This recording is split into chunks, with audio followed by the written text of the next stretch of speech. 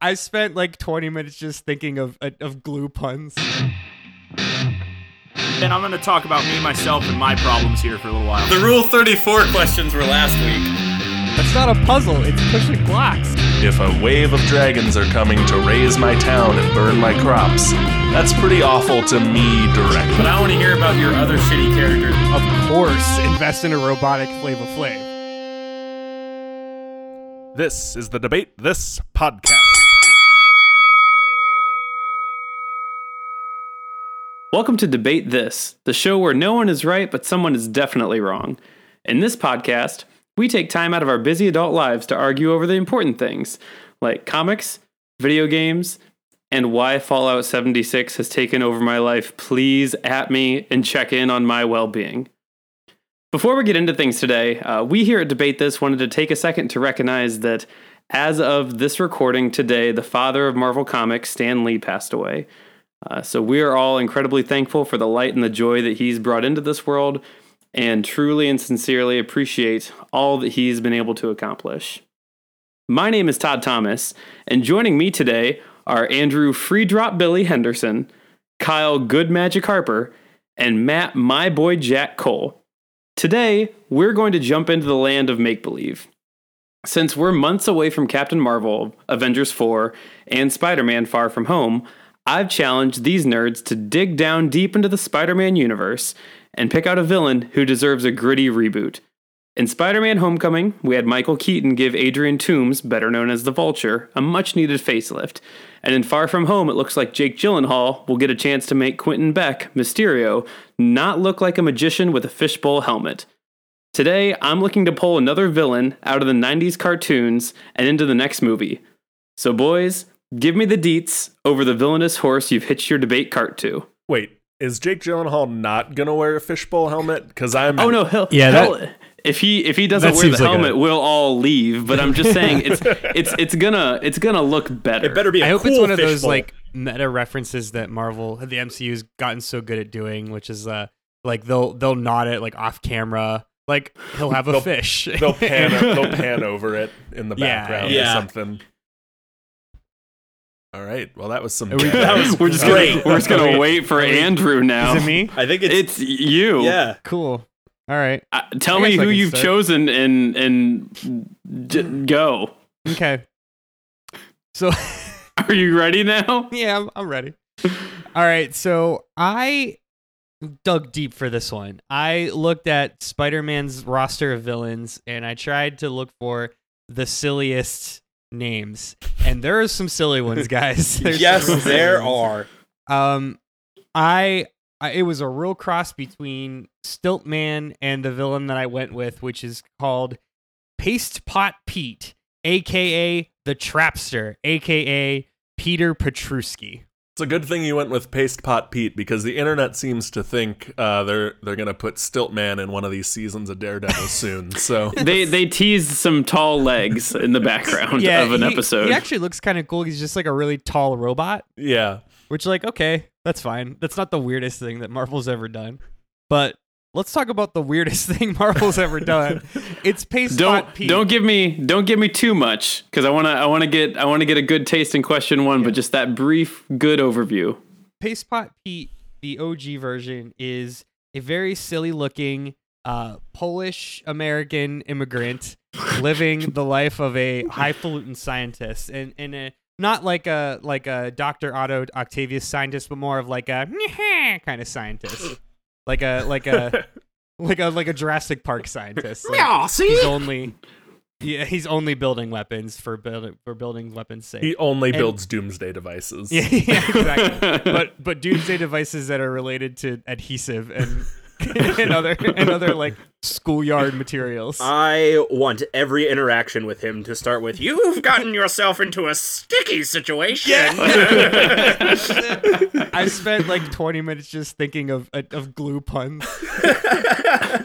Okay, well, before we can hear any of those, Kyle, can you tell us who you've brought to the villainous potluck? So I took it all the way back to Spider-Man's first villain, the Chameleon, who showed up in the very first issue of Spider-Man, Dmitry Smerdyakov, and if I'm mispronouncing that, please keep it to yourself. But the chameleon, he's a famously master of disguise and general trickery. I dig it. All right, Matt, what do you got? Well, if it's the color of the Green Goblin, and it looks like the Green Goblin, and it has ears like the Green Goblin, and smiles like the Green Goblin, and Spider-Man is his villain like the Green Goblin, it is most certainly Miles Warren, the creepy science teacher who's way too into his students and goes by the name the Jackal.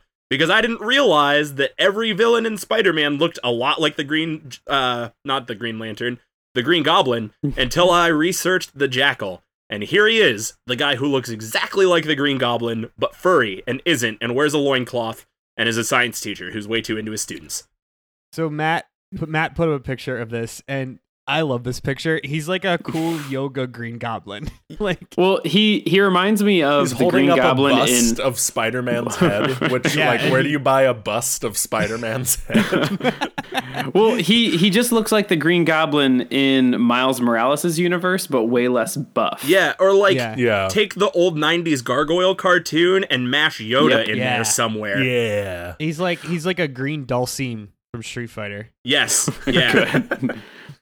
Okay, so let's get into this. Let's stir this up a bit. So my first question for you all today, throwing it back to the Vulture and Homecoming, they were able to take Adrian Toomes and from his comic book roots of being a nerdy electrical engineer wronged by his business partner, and they turned him into a guy salvaging Chitauri tech from New York who turns it into weaponry after Tony Stark and the government try to confiscate from it, all in the name of providing for his family. Can we just say Michael Keaton is the greatest actor of our generation? Like, we all agree with that, right? There's no debate. yeah. there. Oh, yeah. Yeah. Okay. No, this is, I mean, we were talking about it before the recording that Michael Keaton made that movie Yes. what it was. And if your butt didn't pucker a little bit in that car scene, you're a liar. Yes, Oh, yeah. absolutely.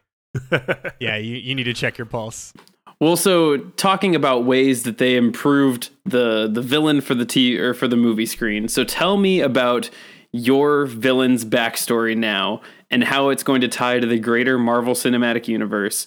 How you're going to church it up for the big screen, and most importantly, why it deserves to have an endless budget thrown at it. So I'll be honest. There's not a whole lot about old Paste Pot Pete. No shit. Believe it You're or not. kidding. Yeah. He's kind of a one-trick pony. And after the silly '60s, he was one of those that just didn't make it to the next cut. So outside of like he hates the Human Torch, there's not a whole lot of backstory to this guy. So I took this in a very different direction, and I had a lot of fun doing this. I won't bore you. I have like a 4-page screenplay, no lie. Oh, he Of does. course you do. We can see it in the show notes, everyone. I won't bore you with that now. I'll give you the highlights, but maybe as a bonus episode we can do my screenplay. We'll put it on social media, maybe. Perfect. So I kind of took this in a similar direction to Michael Keaton's character. I like the like blue collar approach, the fact that he's just like a dad in New York, very relatable. So I'll read you my treatment. Here we go. Henry Petruski is a second-generation Polish immigrant working as a mid-level factory engineer in Gary, Indiana. Now, Gary, Indiana is the one factoid that we know about the real Peter Petruski. He is from Gary, Indiana. He hates the Human Torch and he likes glue. Those are the 3 things that we know about him. Also, factoid, Gary, Indiana is the worst place. Like, just the worst place. So if a Sorry glue if eater you're villain... from Gary, Indiana. We're not All our changing our friends from minds. Indiana, we love you. It is considered to be the most Midwest of the Midwest. So I also took this in a little different direction. So instead of Peter Petruski, his name is Henry Petruski, and I'll explain why. Henry has 3 kids with his wife Donna, with whom he's been married for 19 long years. Donna and Henry live modestly, with the both of them struggling to balance work and family responsibilities. Henry also supports his ailing father, who is suffering from onset Alzheimer's.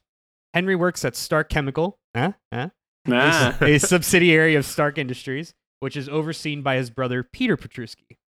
So in the original lore, Peter Petruski is the brilliant scientist who invents the polymer. So we're focused on his brother Henry. where Henry is a warm father figure to his team of misfit factory workers. His brother Peter is a cold and ambitious executive, willing to trade any man's life in a second to save a buck. Obviously, Henry resents his brother, both for his successes and for his refusal to participate in their father's care. Basically, Henry is losing all his life savings taking care of their father, while Peter is living the life of luxury in his high castle.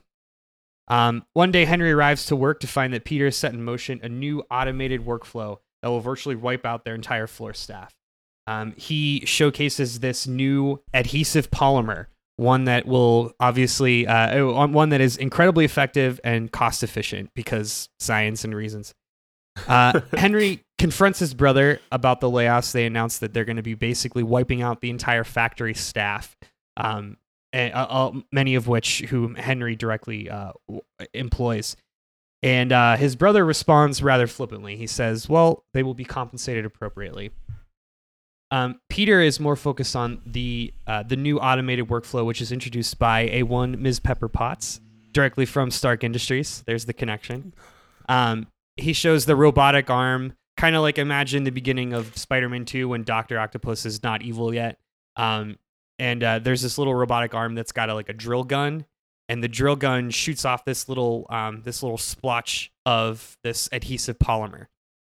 Peter basically he showcases the polymer by sticking a little piece of balsa wood to a bowling ball, and then he holds the balsa wood and watches as the bowling ball is held completely in place by this polymer. So that's kind of setting up the technology here. Henry starts to get angrier as they bicker back and forth, and Henry's anger eventually gets the better of him, and the brothers fight. Peter grabs the glue drill and shoots it at Henry, sticking his shoulder to the wall. So, think of there's going to be it's going to kind of invoke Spider-Man a lot with this glue gun, which I think is kind of a cool parallel. So he shoots Henry. Henry's shoulder gets stuck to the wall and he can't get it off.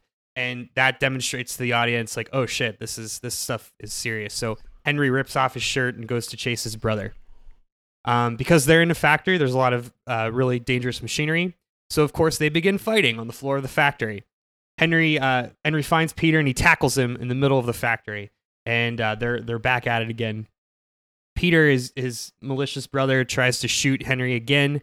Henry is able to dodge and grabs the drill gun, wrestles it from Peter's grasp, and the drill goes off and shoots Peter in the hand. And because this is a movie, there is a conveyor belt directly behind Peter. Some of you have read ahead. And Henry accidentally shoots Peter in the hand. The impact knocks Peter's hand back on the conveyor belt as Peter is slowly pulled toward the paper baler behind him.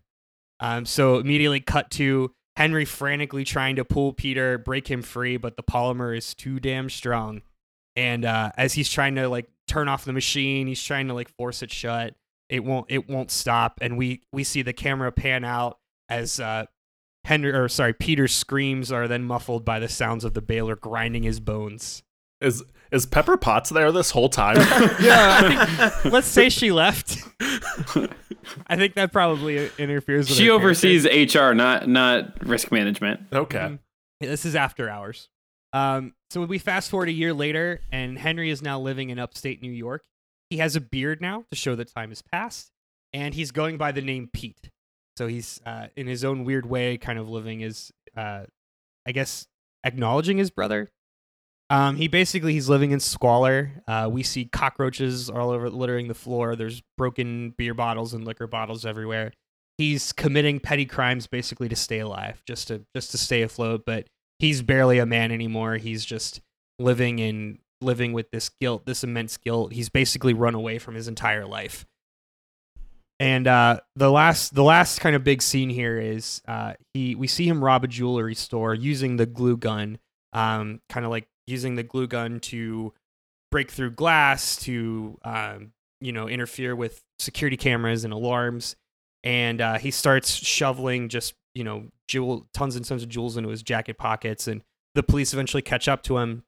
And again, in a very Spider-Man-like scene, we see him shoot cops and basically sticking cops to their cars. So what I thought was kind of a cool angle here is you could play up like the beginning of, wait for it, Sonic Adventure 2. Everybody thinks because Pete quotes air quotes is wearing a red and blue tracksuit.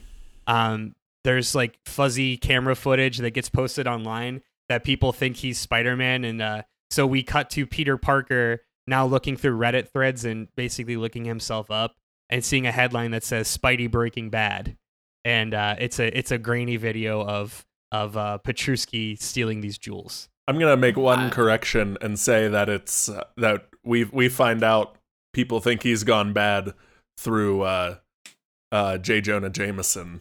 Oh yeah, yelling about that menace Spider-Man. Well, no. What we're getting, because this is now in like present year, we've got J. Jonah Jameson with a picture that's very clearly not Spider-Man, but he's pixelating it. Yes. And he's going, good enough, Spider-Man. And like he's still, we got J. Jonah Jameson is shit posting. Real all talk of though, this. do you think J. Jonah Jameson would be doing like a clickbaity like BuzzFeed? Like couldn't you see him doing like leading one of those sites? Yeah. Top 10 photos of Spider-Man committing crimes. Number 5 will shock you. Yeah, there's a listicle about it. InfoWars with J. Jonah Jameson. Yeah, and he definitely has a podcast. He absolutely has a podcast. Isn't that the thing in the Spider-Man game that I haven't played? It is. You can listen to recordings of J. Jonah. It's so good.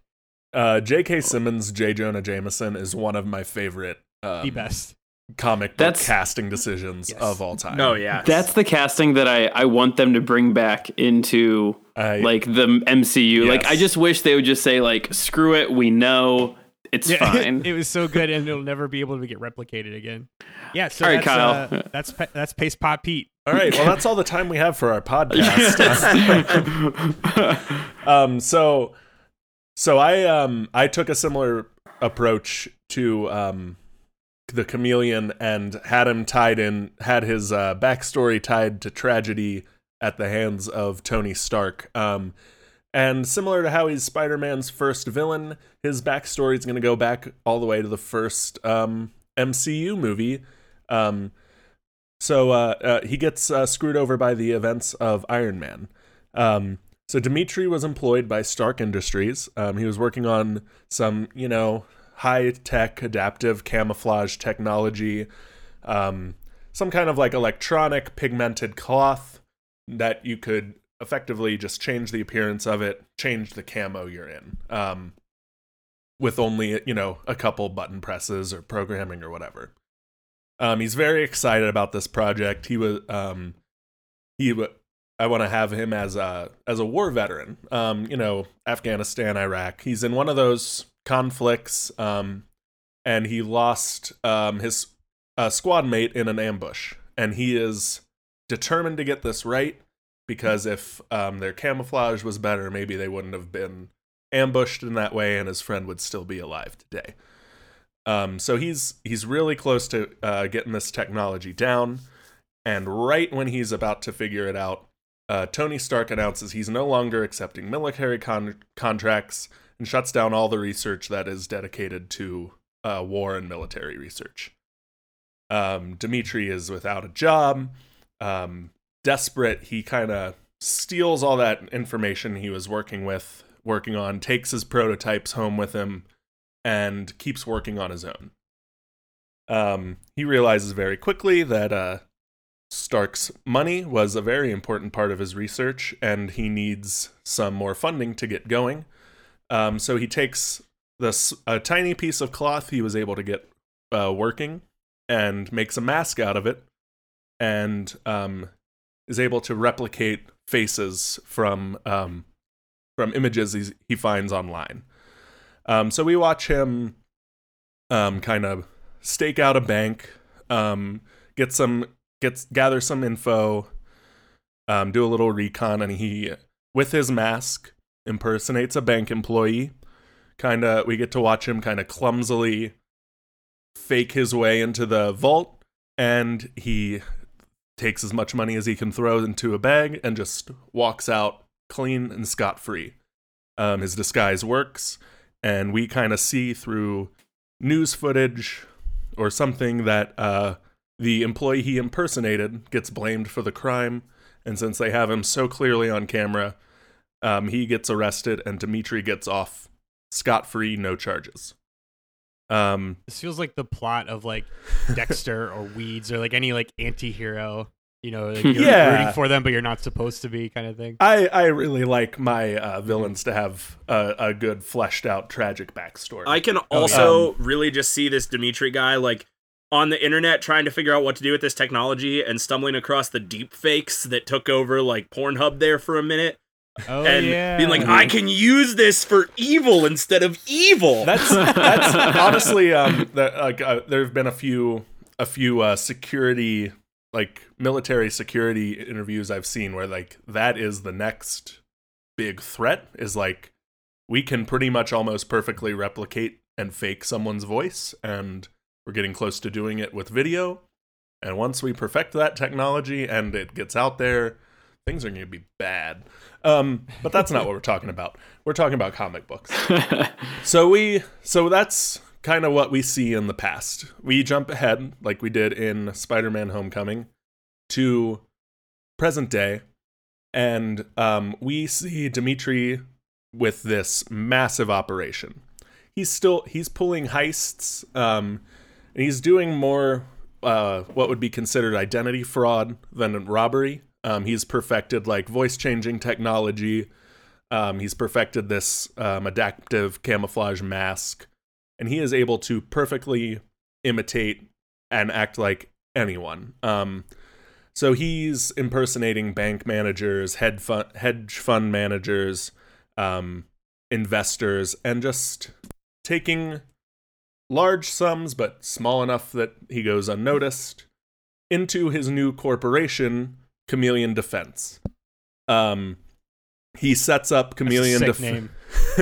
He sets up Chameleon Defense as kind of this white hat espionage, counter-espionage firm. So he's got this very legitimate face to his company, and he kind of uses his shady tactics to keep them in the black year after year. One day, going through his normal actions, just kind of logging into banks and cleaning out people's accounts and taking them into his own, he happens to do this to May Parker. So furious that Aunt May gets screwed over this way, Peter Parker, puts on the suit, goes checking out what happened, and traces it back to Chameleon Defense. Spider-Man breaks in, Dimitri figures out Spider-Man's identity, and uses his technology to pretend to be Aunt May and pretend to be in trouble, leading Peter Parker into a death trap, and pretending to be Mary Jane and getting Peter in trouble and leading him into death trap. And it just goes on like that until their final confrontation. I love the connection of the first movie where Tony Stark shuts down his defense. Like that was a real good callback. I like that. Thank you. So Kyle, walk us through how, because this definitely does. Walk us through how this connects to Mission Impossible 2. We'll see Tom Cruise just stroll through the background when we get that nice opening shot of present day Chameleon Defense, like what it looks like now. That'll be our nice Easter egg of getting Tom Cruise to walk through the shot. Yeah. Nice. Tom Cruise is on the other side of the building. You just don't see it in that picture. Exactly. Good. All right, Matt, what do you got? All right, so unlike most villains in the MCU, Miles Warren doesn't really come from Stark Industries at all. Actually, he doesn't really come from most of the past MCU at all. You'd probably only recognize him if you had a very, very, very keen eye during Spider-Man Homecoming. Because Miles Warren is actually just Peter Parker's science teacher. At least that is his current job. See, he was a famed scientist who had spent years working with another mysterious colleague on a genetics experiment far off in the mountains. It was the typical Miles Warren was a big scientist, Miles Warren something. was defamed and embarrassed and went off to follow some classified ad into the mountains where he could continue to science. And so he came into this genetics experiment with another mysterious doctor where they were working on a cloning project. And they were working on splicing human DNA with animal DNA to create genetically modified people, because that's just what you do in comic book movies. If you're a scientist in the Marvel Universe, you're just trying to replicate the super soldier serum. Yeah, That's all it is That's all every you do. time. So here it is. Here's the kicker. Because I liked this very much from what Andrew coined as the silly 60s, which I also like very much. The guys working on this cloning project, they do not call them humans. They do not call them superhumans. They call them Newmans. Ugh. Yeah, and it is so terrible, and I love it, and that's staying. You're Good. sure as shit that's gonna stick around. Oh shit, that's really We're not good. gonna deep six that word like we did with mutants. That sounds like how they. I was gonna say how they get around calling them mutants before Disney bought Fox. Yeah. But Or how The Walking Dead does never say zombies. yes, No zombie movie ever says zombies. There's not a single zombie movie or zombie entertainment that knows that zombies exist. All right, nerd, It's a calm different yourself. fan- That's different- that's I it. different- believe another Shaun day. of the Dead. Shaun of the Dead but- does call them zombies, as Yeah. does Warm Bodies. Warm Bodies also calls them zombies. But Okay, Warm Bodies counts. I mean, so Shaun regret of the Dead saying does it. any of this. Shaun of the Dead does it because it's a parody of zombie movies, but anyway, Warm I Bodies want I'll to be a accept. zombie and So- die. so Miles Warren is working with this other guy to create Newmans.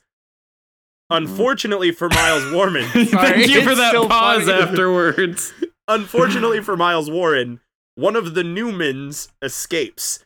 And the one that escapes is the Jackal hybrid. And it just escapes. It is never important. It never comes back. There's no repercussions, nothing. It just escapes and is gone. Doesn't matter anymore. But That sounds what pretty good. does matter is that everybody's pissed because Miles Warren let the guy get away, and so he gets fired. Which, realistically, is pretty good for Miles, because now we're going to tie all this shit back into the MCU. He left only 6 months before Hydra fell, and the project lost all funding. So this project was being funded by not only Justin Hammer from Hammer Industries, but Alexander Pierce, who you might recognize as the SHIELD head who was commanding Hydra's agents within SHIELD before Hydra fell. So, Miles Warren, without really knowing it, was working for Hydra creating Newmans. Now, fast forward to present day, Miles Warren has given up on the big science and has retreated to your average, everyday, run-of-the-mill science in high school, where he is teaching... Pulled a Walter White. Yeah, exactly. Mhm. Teaching high school biology to people like Peter Parker.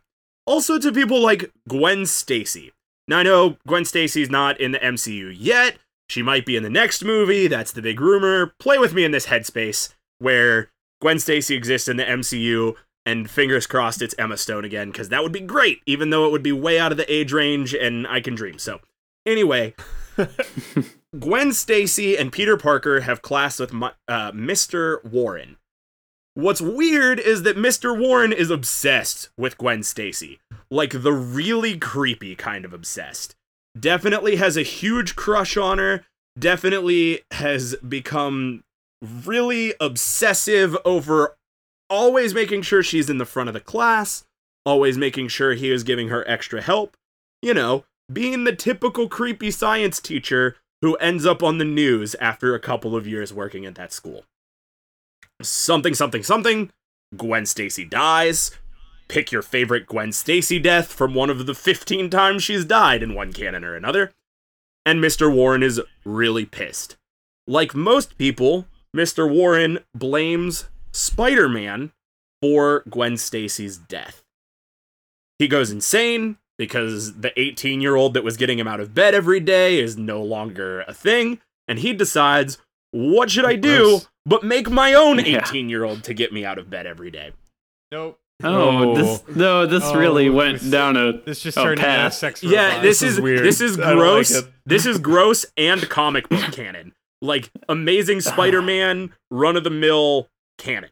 So, he creates a clone of Gwen Stacy, also creates a clone of Peter Parker, realizes through cloning Peter Parker's DNA that Peter Parker is Spider-Man, creates the Clone Saga, which is what most people know the Jackal for. You know that meme of the two Spider-Men pointing at each other? Pointing at each Yeah, other. This guy's fault.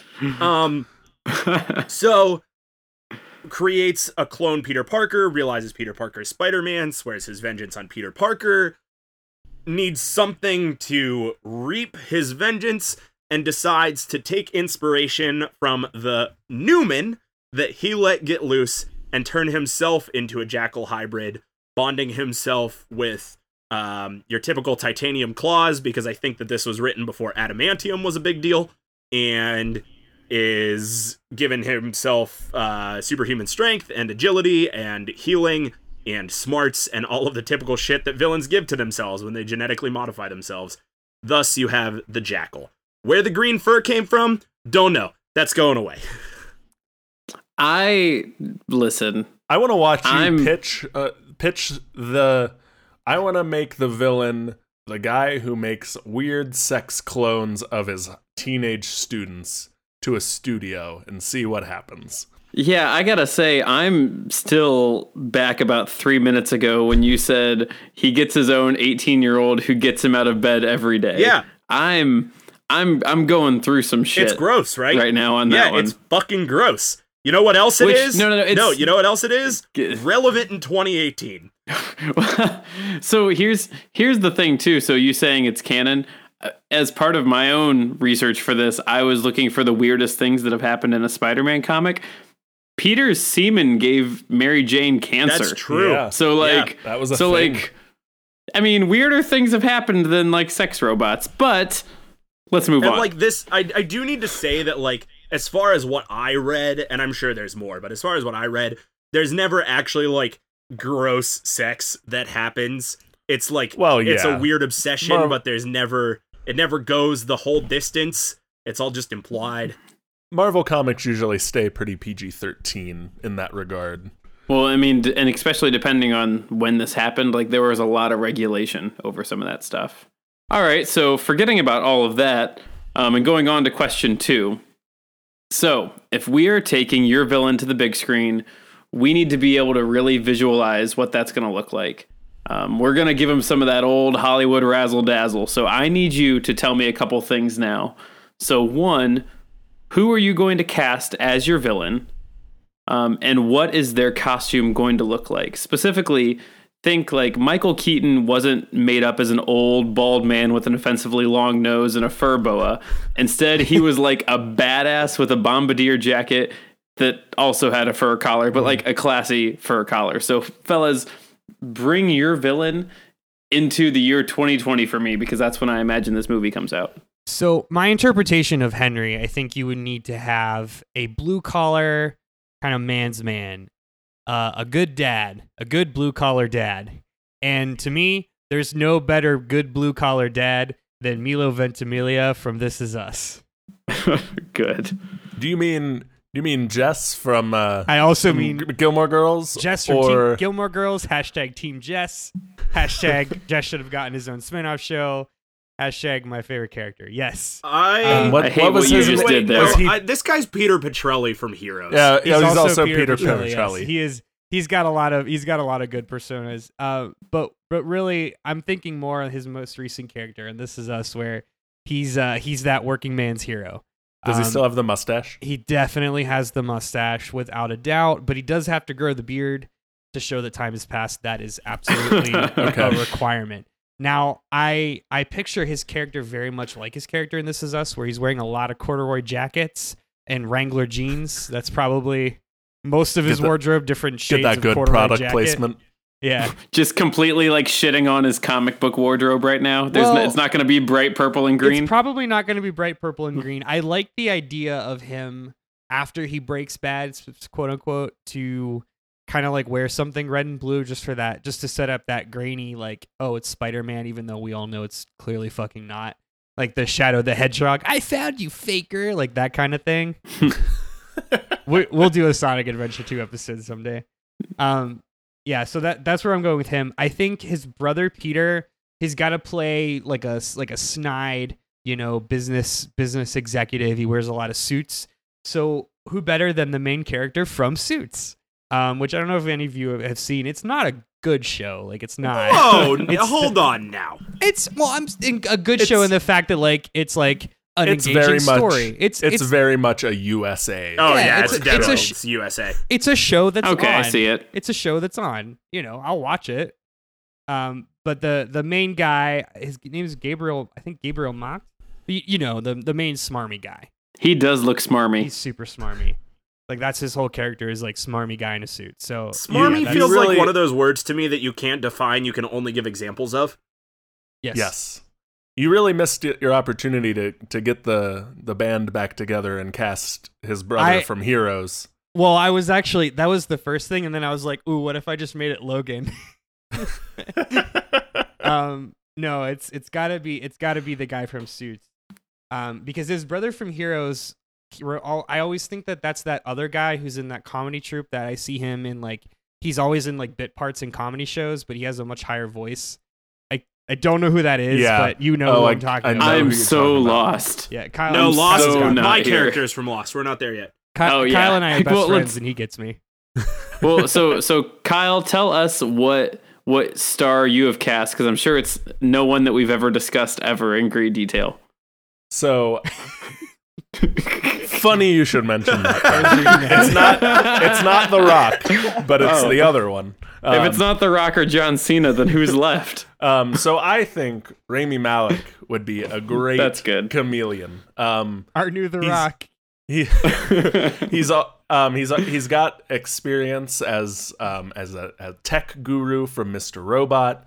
He's shooting up in stardom from playing Freddie Mercury in Bohemian Rhapsody. And he's got those nice Steve Buscemi eyes that I really wanted to get for whoever I cast as chameleon, because that just makes me happy. But I want when he's not disguised as someone else, I want Rami Malek to be in a nice, super nice suit, because he's running this big company, kind of the evil version of Stark Industries. And I really want my movie to set up Chameleon or Dimitri as the MCU's answer to not being able to get the Kingpin in there. And I want him to be this kind of overarching white-collar crime lord. I didn't realize, so I was obviously Googling pictures of the Chameleon, because that's what I do in this moment. And I didn't realize, I guess I didn't remember, that in the 90s cartoon, he was always wearing like this combat uniform with this weird shoulder sling, and like it was almost a Vegeta Dragon Ball Z costume. Yeah, the Chameleons had some tragic costumes over the years, and I want to get rid of that and just put him in a nice, like, crisp white suit and have him just look baller as hell. I dig that. Well, all right, man. Yeah, so I'm about to say some really mean things about this actor. And I want to put it out there that all the research I've done says that none of this is true, and that this actor is a really nice guy in real life. But like Michael Emerson from Lost. Well, let's hope Michael Emerson from Lost doesn't listen to this podcast. Yeah, but like, did you guys watch Lost? Am I the only one here who watched Lost? No, I watched the whole thing. I'm the only one who hasn't watched Lost. I haven't watched it either. So, okay. Ben from Lost has to be one of the creepiest dudes ever on TV. Super creepy. So creepy. And I mean, Michael Emerson is just kind of a creepy looking dude to begin with. He's character actor as fuck. Yes. Yeah. 100%. So again, I'm about to say some really mean things about Michael Emerson, but I'm not gonna lie, he kind of screams rapey science teacher when you just look at him real quick. That like weird half-ass smile that he has, and the round glasses, and the frayed but balding hair. He's a creepy looking dude. Again, my apologies to Michael Emerson. If you're listening, I'm sure you're a great guy. And fantastic actor. Yeah, phenomenal actor. He played a villain in Arrow too. For those who else might not have watched Lost. If you like Arrow, he played Caden James. I'm sorry. Who's the guy in the first Captain America movie who he's shorter and he's like always a villain. You know what I'm talking about? No. I don't know the actor. He's not like not the Red Skull, but the guy that was like his little sidekick for a while. Who was in the computer Oh, in the second one? Yeah. I don't know his name. I don't know his I was name just either. gonna say Michael Emerson reminds me of that guy where he's Yeah, Yeah. he just has the face of a bad guy, even though I'm sure he's a super nice guy. and him and his agent really leaned into that. And when they going really out to lean into it, interviews. yeah. Yeah. He's the Oh, Tobolowsky Arnim- of villains. Arnim Zola. Yeah, I don't know Arnim who the Zola, actor is.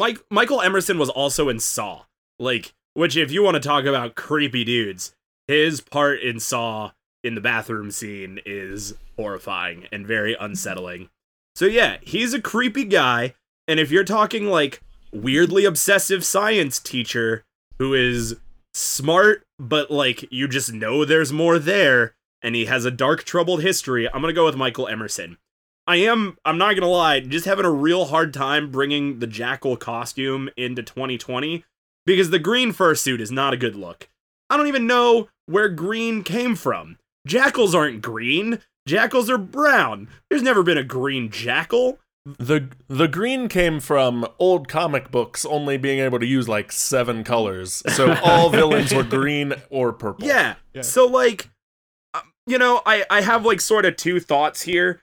One thought is that like he becomes sort of like Beast from the X-Men like, which I don't really love.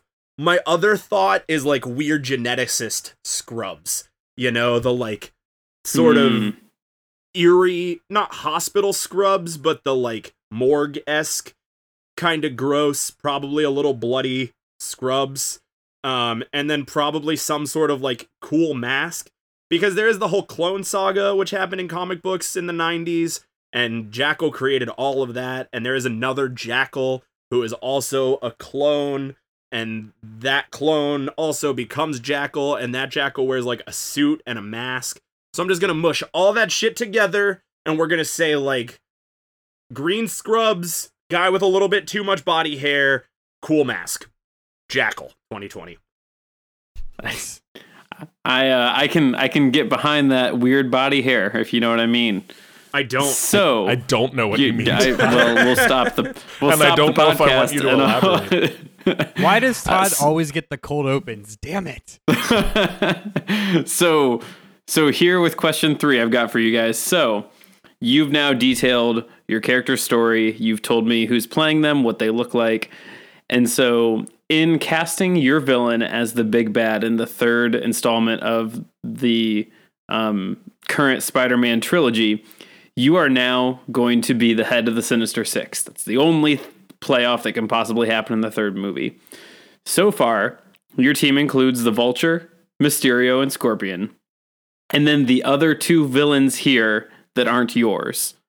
Tell me now why your villain is the best equipped to lead the team, and also why the others are hot garbage.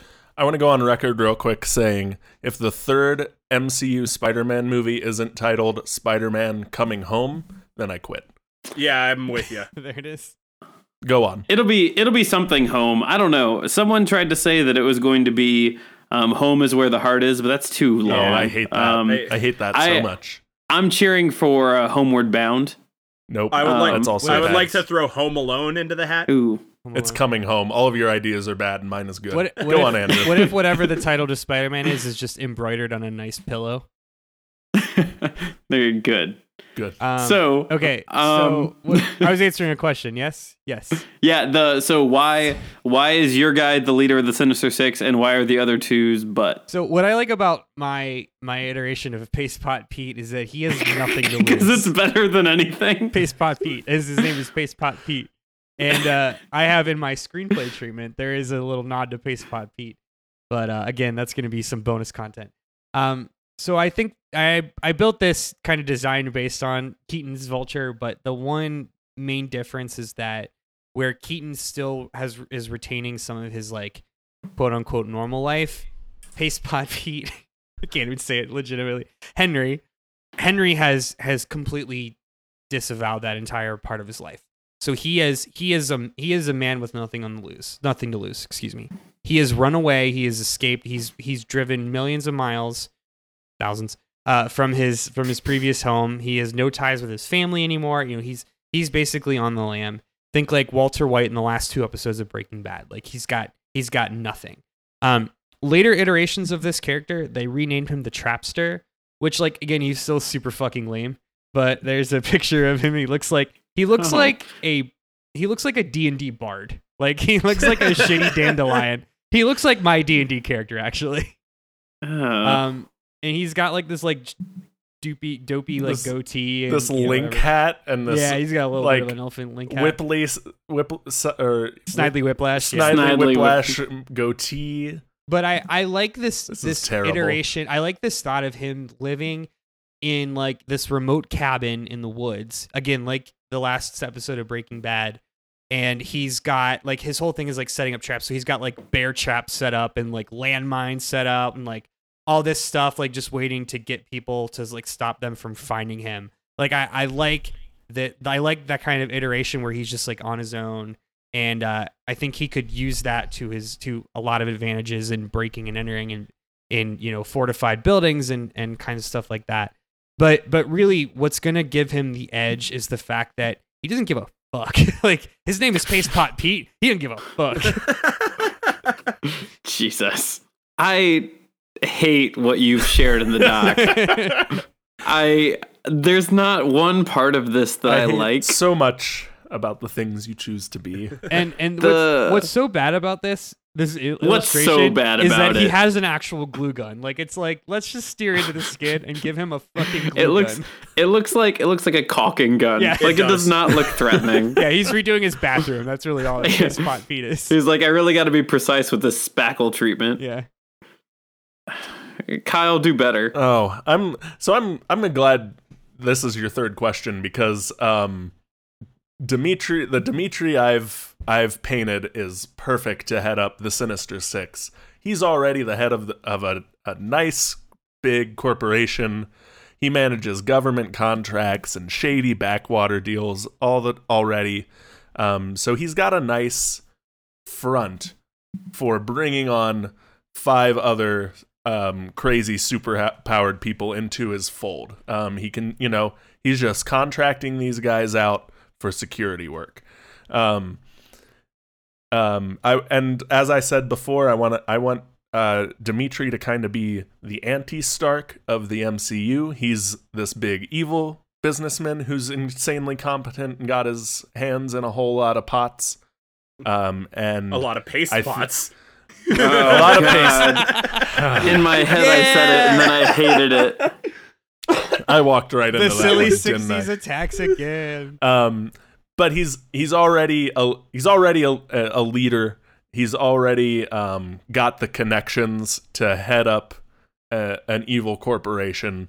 So I think he's gonna be the one who gets the job of calling the shots in the Sinister Six. I really, really like everything you just said, because it's not what Andrew said. Because it's nothing to do with Paste Pot Pete. Yeah, but what happens if push comes to shove and Dimitri is set up at a situation where it's either him or the other guy? Is he really going to sacrifice himself and sacrifice all that he's built? No, because they're villains. That's not the point of the Sinister Six. Wait, are you saying? read Hold on. No, are you saying Paste Pot Pete is a good leader because he would sacrifice himself?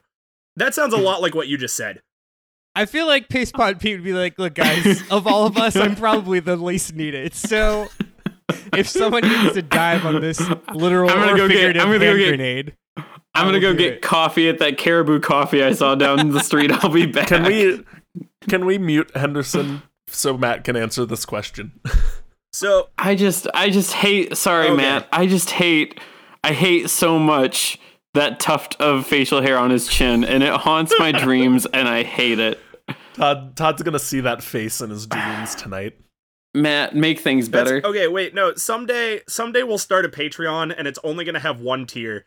And that tier is going to be, give us 50 cents a month, and we will give you access to the Google Docs that we make, so you can see all the pictures that we have to go along with this, because I agree, this Paste Pot Pete is going to haunt my nightmares, and I found it. And you know what? I don't know what the opposite of Patreon is. Maybe it's we're holding our listeners ransom. We'll charge you 50 cents a month if you don't pay us, and we're going to send you this picture a lot. You either pay us or we attack you with pictures of Paste Pot Pete. We're going to slide into your DMs with Paste Pot Pete. This horrible picture, the more that I think he looks like Mark McGrath from Sugar Ray.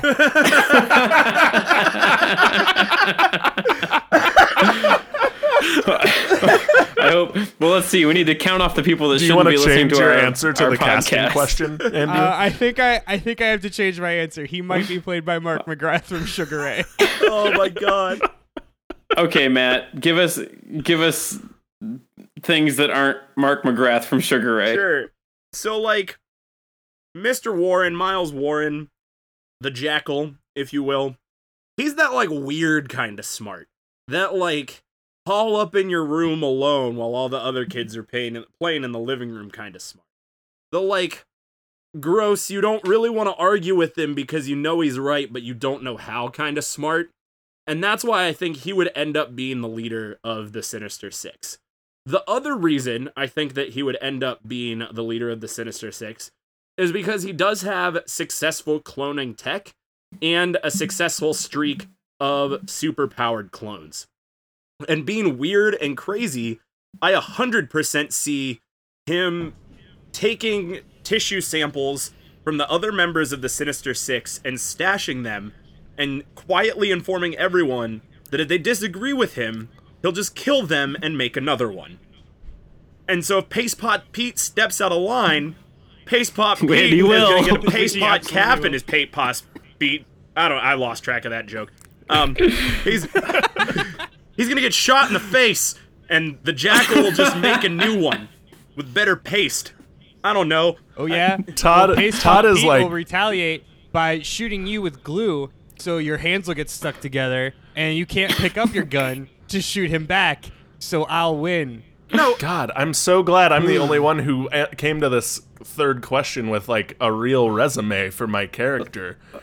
Todd over here is questioning all his life decisions that led him to this point. What did I do? I don't want to argue with Kyle because I think that Kyle's right, but I do want to say that Paste Pot Pete is the human embodiment of the sound effect. Like, that's just the noise that he makes. I also agree that Kyle's right, but I disagree that I'm wrong. I don't know Fair. how both of those things Touche. can be true, but anyway, yeah, I mean, I think that, like, he has the weird, manipulative, kind of creepy smart to convince everyone that he's in charge, and I think he is psychotic enough that, like, my guess is that it would be, like, probably the Vulture who steps out of line first, and Michael Keaton would be like, hey, no, I'm in charge. We do what I want. And without hesitation, Miles Warren would just pull out a gun and shoot him in the face, and then there would be a new Vulture in the room by the afternoon. And So you just pitched the first 15 minutes of Suicide Squad. I hate to tell you. Whoa, spoiler hey man, alert. nobody saw that Wow. movie. Why you gotta bring that into Yeah, this? no one saw that movie. You can't spoil that. Matt, just a point of clarification here. So the science teacher, you're talking about Martin Starr, right? The science teacher that takes him to the Science Olympiad. No. No, he's right. No. No, this is another science teacher. In Matt's continuity, Martin Starr would have been And fired. replaced. Yeah, well, so Okay. like, the actual canon is that Miles Warren was a college professor of Peter Parker and Gwen Stacy, but since MCU Spider-Man is a high school student, I had to just kind of, like, Okay. foghorn leghorn that shit in And there somewhere. So you just made him way grosser and rapier. You know what, Matt? I'm gonna say that you making the professor a high school teacher is not the least, like, is not the craziest thing we've talked about today. Yeah. So I think we're okay. Is the craziest thing Paste Pot Pete? the craziest thing. The craziest And his thing weird is little Mark McGrath If you're goatee. in the situation where you have a gun that shoots glue and you happen to be in a factory with a lot of conveyor belts and you happen to be juxtaposed in a situation where you and the person you are in between the conveyor belt and the person that you're trying to kill is in between you and the conveyor belt, then you, sir, are inclined to win, maybe, possibly. If the other person doesn't have a different weapon. So there. What? You picked a big hill to die on, and I'm proud of you for that, but I'm not sure it's going to work. That'll be my tombstone. Pick Can I- too big a hill to die on. I don't want to do this anymore. Good. There's a picture of Mark McGrath. We have a big old picture of Mark McGrath, and it's. I don't want to do this anymore. Okay, so Frosted tips and all. I've got one more question, and man, I'm hoping it can help separate winners from losers here today. Because I don't know if anyone wins today, Todd. nobody The wins. silly all 60s. The silly 60s Silly win today. 60s is really who wins. Yes. Okay, so I've got a bit of good news and a bit of bad news for you guys. Your third installment of the Spider-Man trilogy, it went really, really well, largely in part to specifically your character serving as just this stellar, foil against Spider-Man. The bad news is that the studio wants to tank the franchise and run off with the money in an unnecessary extra lap of a movie, as is par for the course in every Spider-Man movie. Yeah. So, now I'm asking you to put yourself in the director's chair. The obvious answer of how to achieve this would be to hastily introduce the Green Goblin. So, for Spider-Man 4 Hometastic Journey, you will be partnered up with the Green Goblin, played by, of course, Adam Sandler. So, tell me what scheme you and the Green Goblin, played by Adam Sandler, put together, and what is specifically done to make this movie outdo the black suit dancing scene and whatever other tragedy you want to identify that ruined the second Andrew Garfield Spider-Man movie. That would be Jamie Foxx playing the itsy bitsy spider on Tesla coils. That you're right. That was it. bad. So Wait, that happened? Oh, it happened. yeah. God, why? So specifically to sum this up again, how are you going to ruin Spider-Man 4 with the help of Green Goblin, played by teen heartthrob Adam Sandler? And this doesn't have to necessarily be your character specifically. This is now you as the director, and if you want to include your character, that's fine. Because honestly, some of your characters could very easily ruin a Spider-Man movie. Pace Pop Pete. It's Yeah. I just want to go on record to say I would buy all the tickets if Marvel cast Adam Sandler in any role in the MCU. Hell yeah. I just amazing. I just, I'm like, man, how do you, what's the one common bond of Spider-Man? The last one's always the worst, and they introduced Green Goblin. What third thing could make it really bad? Adam Sandler. There it is. Well, I think Pace Pot Pete would just ruin a movie by being in it. It would just be like, it's Spider-Man 4, and Pace Pot Pete's like, hey, Pace Pot Pete, and then the movie just ends. Roll From credits. a metatextual standpoint, I think you're watching Marvel make the decision to try to include Pace Pot Pete in the movie, but that's the movie, and you're seeing the pitch of it. It's kind of like the pilot episode of Seinfeld. But I think if you're gonna specifically with Adam Sandler, I think you kind of take it to a Jack and Jill kind of situation where Adam Sandler plays both the Green Goblin and Spider-Man. Oh no. He's just wearing different wigs. No one says anything about it. Yeah. It's kind of like a Nutty Professor, Eddie Murphy situation where it's just them all sitting at the dinner and it's like, oh, Green Goblin, you gotta stop farting. You're like, I farted. And Green Goblin's just farting at Thanksgiving dinner. Actually, you know what? I would totally see that. I would want to pay my money right now, please. Also, bring back Face Pete. I do these things thinking that they're going to bring joy to our lives, and they don't ever. They rarely do. Kyle, how are you going to let Adam Sandler ruin all that we love? So, the way I'm gonna bring Green Goblin into the fold is he'll have a similar setup to how he came to be in the first Spider-Man movie, where he has to test his Green Goblin formula on himself. And how we're gonna let Adam Sandler ruin the movie doing that is just by letting Adam Sandler be himself through that entire scene. Oh no! I injected myself with the Green Goblin serum. Oh, just full throttle, dialed up to 11. Adam Sandler in a laboratory, like pratfalling and knocking things over. David Spade shows up for some reason. He's David Spade is definitely there. You can do it! Yeah, Rob Schneider. Rob Schneider and David Spade are both there, and it's just the worst. And that's really all I've got. I just wanted to do my bad Adam Sandler impression. Hey, Todd, I have a better question. Instead of your question, can it be, how do you recast the cast of Grown Ups as the Sinister Six? Oh man, that would be so good because Kevin James, I want him to be everyone. Yeah, I'm trying to picture. Kevin James who is would be Dr. who. Octopus. Yeah, Kevin James is Dr. Kevin Wait, James is wait, can it Dr. be Grown Ups 2 when Shaq is there, and who does Shaq play? Everyone. Mr. Negative. Yeah, definitely Mr. Come on. Negative. Okay, one more thing about Kyle's thing. As long as right before he transforms into the Green Goblin, he goes, "Hullabaloo," like he doesn't want to.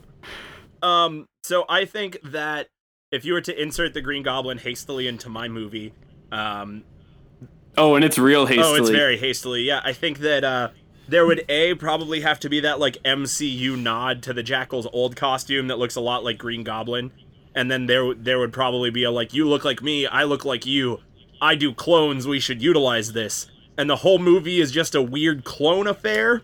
Like, lots and lots of clones, and lots of, are you the real Peter Parker? Which one's the real Peter Parker? And the way that I imagine this, the scene that breaks the internet and ruins the movie, is that Jackal and the Green Goblin have decided, obviously the answer to beating Spider-Man is their... Spider-Man? Whoa, wait, sorry, I just dropped the gun. The answer to beating Spider-Man is their own army of Spider-Men. So... they just start to... This is just Mission Impossible 2. Like, yeah, who Mission cares? Impossible 2. Whatever. All movies are Mission Impossible 2, Andrew. That's accurate. So or grown-ups too. Or grown-ups too. So they just start mass producing Peter Parkers, and they're like, we'll come back to this Peter Parker army in the morning, and they go home their separate ways. Unfortunately, one Peter Parker falls off the conveyor belt and knocks the lever. The Adam Sandler juice into the vat. Knocks the lever to high speed, and we have suddenly thousands of Peter Parkers. Peter Parkers everywhere. And these Peter Parkers start to become sentient, and with nowhere else to go, they rely on their cloned DNA and go back to Aunt May's house. And so Aunt May wakes up in the middle of the night with dozens of Peter Parkers in her house, saying, which one of you is what's going on? Who's the real Peter Parker? Tell me... dozens of Peters Parker. Tell me something that only the real Peter Parker would know, and then one Peter Parker would stand up, comb his hair over to one side, don a black suit, and enter into the dance sequence from Tobey Maguire's Spider-Man 3. Yeah. Man, that zigged a lot of different ways than I thought it was gonna zag. I thought you were going with like a Being John Malkovich type movie with Adam Sandler instead, and that is a movie I would watch too. I mean, honestly, like, if you recast any major character as Adam Sandler and did the exact same movie, but just let Adam Sandler improv all of his own lines, I would see that movie. It doesn't matter what and the best part is they don't, like, they never show Adam Sandler the script. They just tell him what the movie's about 10 minutes before he does it, and he goes, all right. Yeah. I can't wait for the day that we get an Adam Sandler biopic.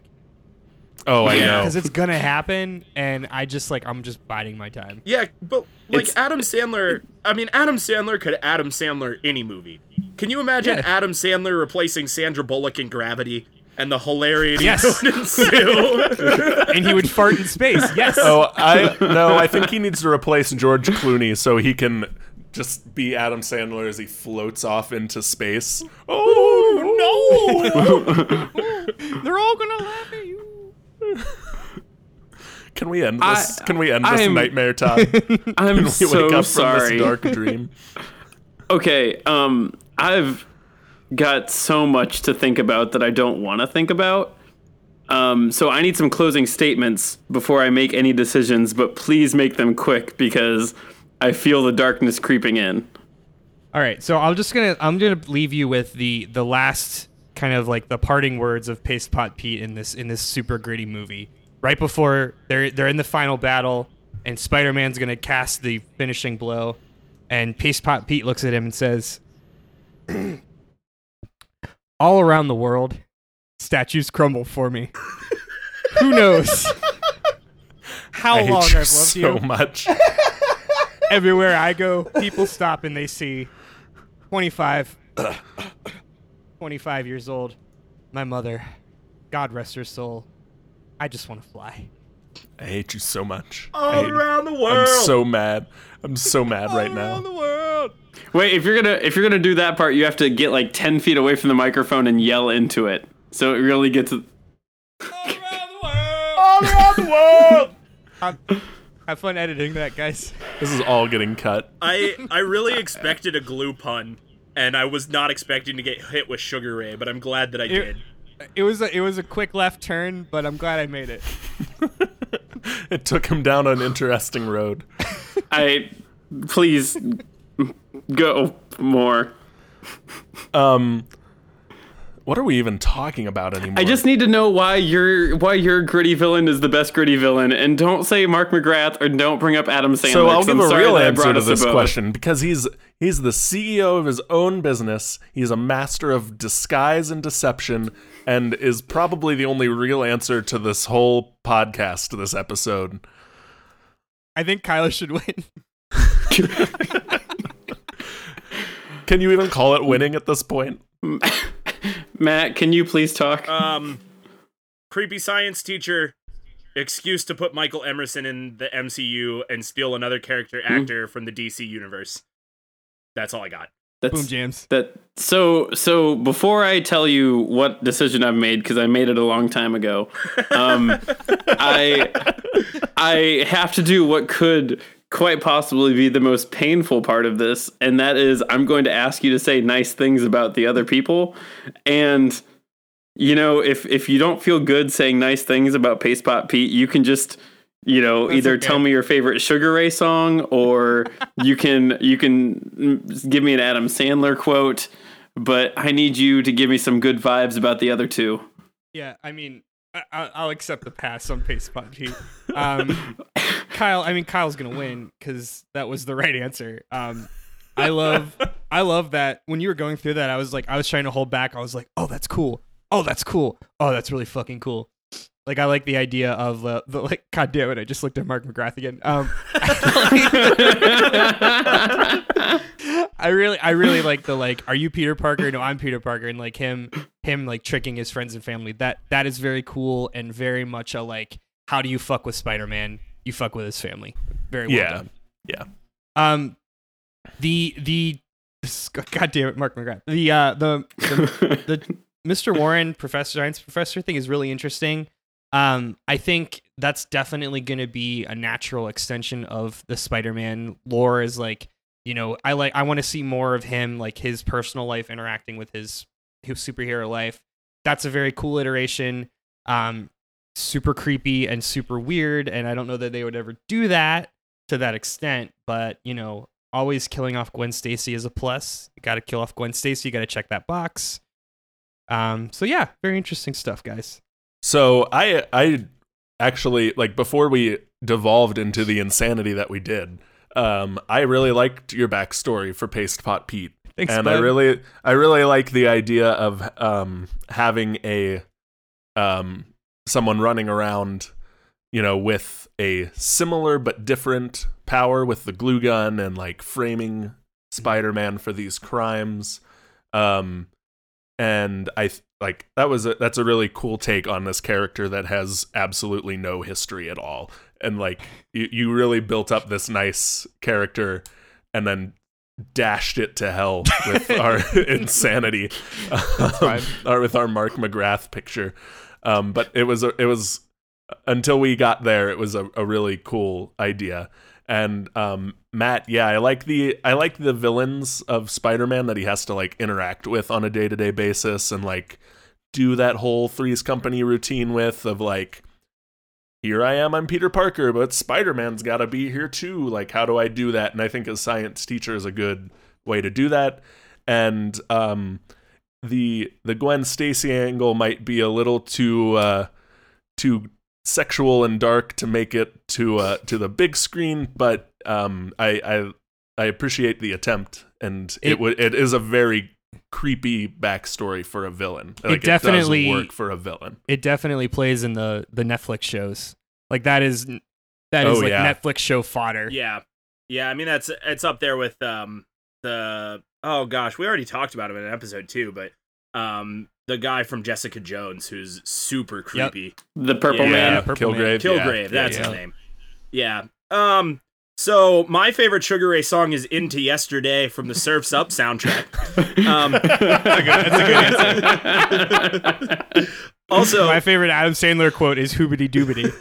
Also, I learned today that according to Wikipedia, Sugar Ray is a nu metal band, which would put them in the same category as Korn. And I just need to put that down. Their first album is a like full-fledged nu metal album, and then their second album they went to that they Sugar put on Ray board sound shorts. we all know. I call that Venice Beach rock. Yeah. Yes. So yeah, I mean, like, the silly 60s are a very real time, and anytime we get to revisit a villain from the silly 60s, I laugh. Kyle said, I think that your backstory was really good, and your fight scene was epic, and the cliche of sticking somebody to a conveyor belt unintentionally and watching them be pulverized by machinery is pretty great. Thanks, Kyle. Thanks for showing up today. Somebody had to, and I'm glad it was you. Lord knows I woke up this morning and Googled shitty Spider-Man villains and picked the one that looked like Green Goblin and Blanca, and didn't know anything about him. And then as I started researching him, I was like, ooh, the Gwen Stacy thing is kind of weird, but I guess I'm leaning into it now. So yeah, like I said, man. Too late to back out at this point. Thanks for showing up. Matt is definitely a shoot first, ask questions later kind of guy. Damn straight, man. You're right, I am. Well, I'm glad that we're all here now. Can I offer a metaphor, Todd? No. It's very serious. This isn't a joke. I feel like it's going to be a joke. It's not going to be. It's a Sugar Ray quote. It's either Sugar Ray lyrics or an Adam Sandler bit. Nope, it's neither. All right. So Todd is going to I hate it already. Todd is going to build a Debate This macaroni sculpture by taking the Debate This glue gun and gluing Debate This macaroni to a Debate This picture frame. All right, so what was that metaphor even? I'll just go through the list real quick. Andrew, you lost today, and I've got a lot of reasons why. So, I want to put it this way: I'm rubber and you're glue, and I hate all of your answers. So, no, I thought it was pretty good. Your backstory was great. I personally, there's no redemption for Paste Pot Pete. No, there's not. I love like the thought, like this is what I wanted with like a gritty reboot, but man, I don't even think that the MCU facelift could save him. Yeah, he would be. Well, you're talking about like who's the kind of villain that gets toasted in the first 10 minutes as the eye catch. Oh, yeah. He's like, nah, I'm Paste Pot Pete. Dead. Spider-Man doesn't kill people, but he accidentally kills. Yeah, no, he gets smacked by like a road sign or something, and he gets iced like Boba Fett, like a real lame-o. Well, like Paste Pot Pete tries to like, you know, for a distraction, roll his car off a cliff, but glues his hand to the steering wheel. And that's the end of it. When I was thinking through my screenplay, which is 4 pages, I was trying to think of a situation like that where it's like, oh, I accidentally glued my brake pedal down. Oh no! Yeah. And that's just the end. Like, what the fuck? So that leaves Kyle and Matt. Kyle, yeah, you won today, and that's really great. Matt, you did a really good job. Thanks. Yeah, it feels like a very hollow victory. No, I really, really liked both of the ways that you two placed yourselves into the Marvel Cinematic Universe. I really agree with what Andrew said about the Jackal, like that that duality of you are Peter Parker's teacher, but you're also the bad guy. And so you are front row center to, well, Parker's not here, but Spider-Man is, and vice versa. Yeah. Kyle, I can actually see yours kind of playing out, and I thought that was cool. I hope that they do the chameleon. I hope that they play it off, and I liked your story. We should pitch that. So I'll call my people at Marvel. Yeah, somebody there- email Kevin Feige. Yeah, there you go. So we want to thank you for listening to Debate This. Go ahead and follow along with the argument on Twitter, Facebook, and Instagram at DebateThisCast. If you like what you hear, please leave us a review so more people can hear our stupid bullshit. We're so glad you made it this far into the episode. If you did, and you know what? Please don't at Adam Sandler for what we've done here today. Or do. He's really trying with Seems his like a good guy. with his straight to Netflix Todd, movies. if we could get Adam Sandler on this show, that would be incredible. Yeah, get Sponsored by Debate This, sponsored by Hibbity Doo. So until next time, I'm Todd Thomas. I'm Andrew. They're all gonna laugh at you, Henderson. I'm Kyle Hibbity Doo Harper. And I'm Matt. All around the world. Cole. Yeah. Saying thanks for debating with us. And if you think we're wrong, then you can come fight us behind the swing sets, nerds. Hey, you Excelsior! said it right. Excelsior. I was gonna say. Oh, well, there's. Excelsior. And I didn't say swing sex.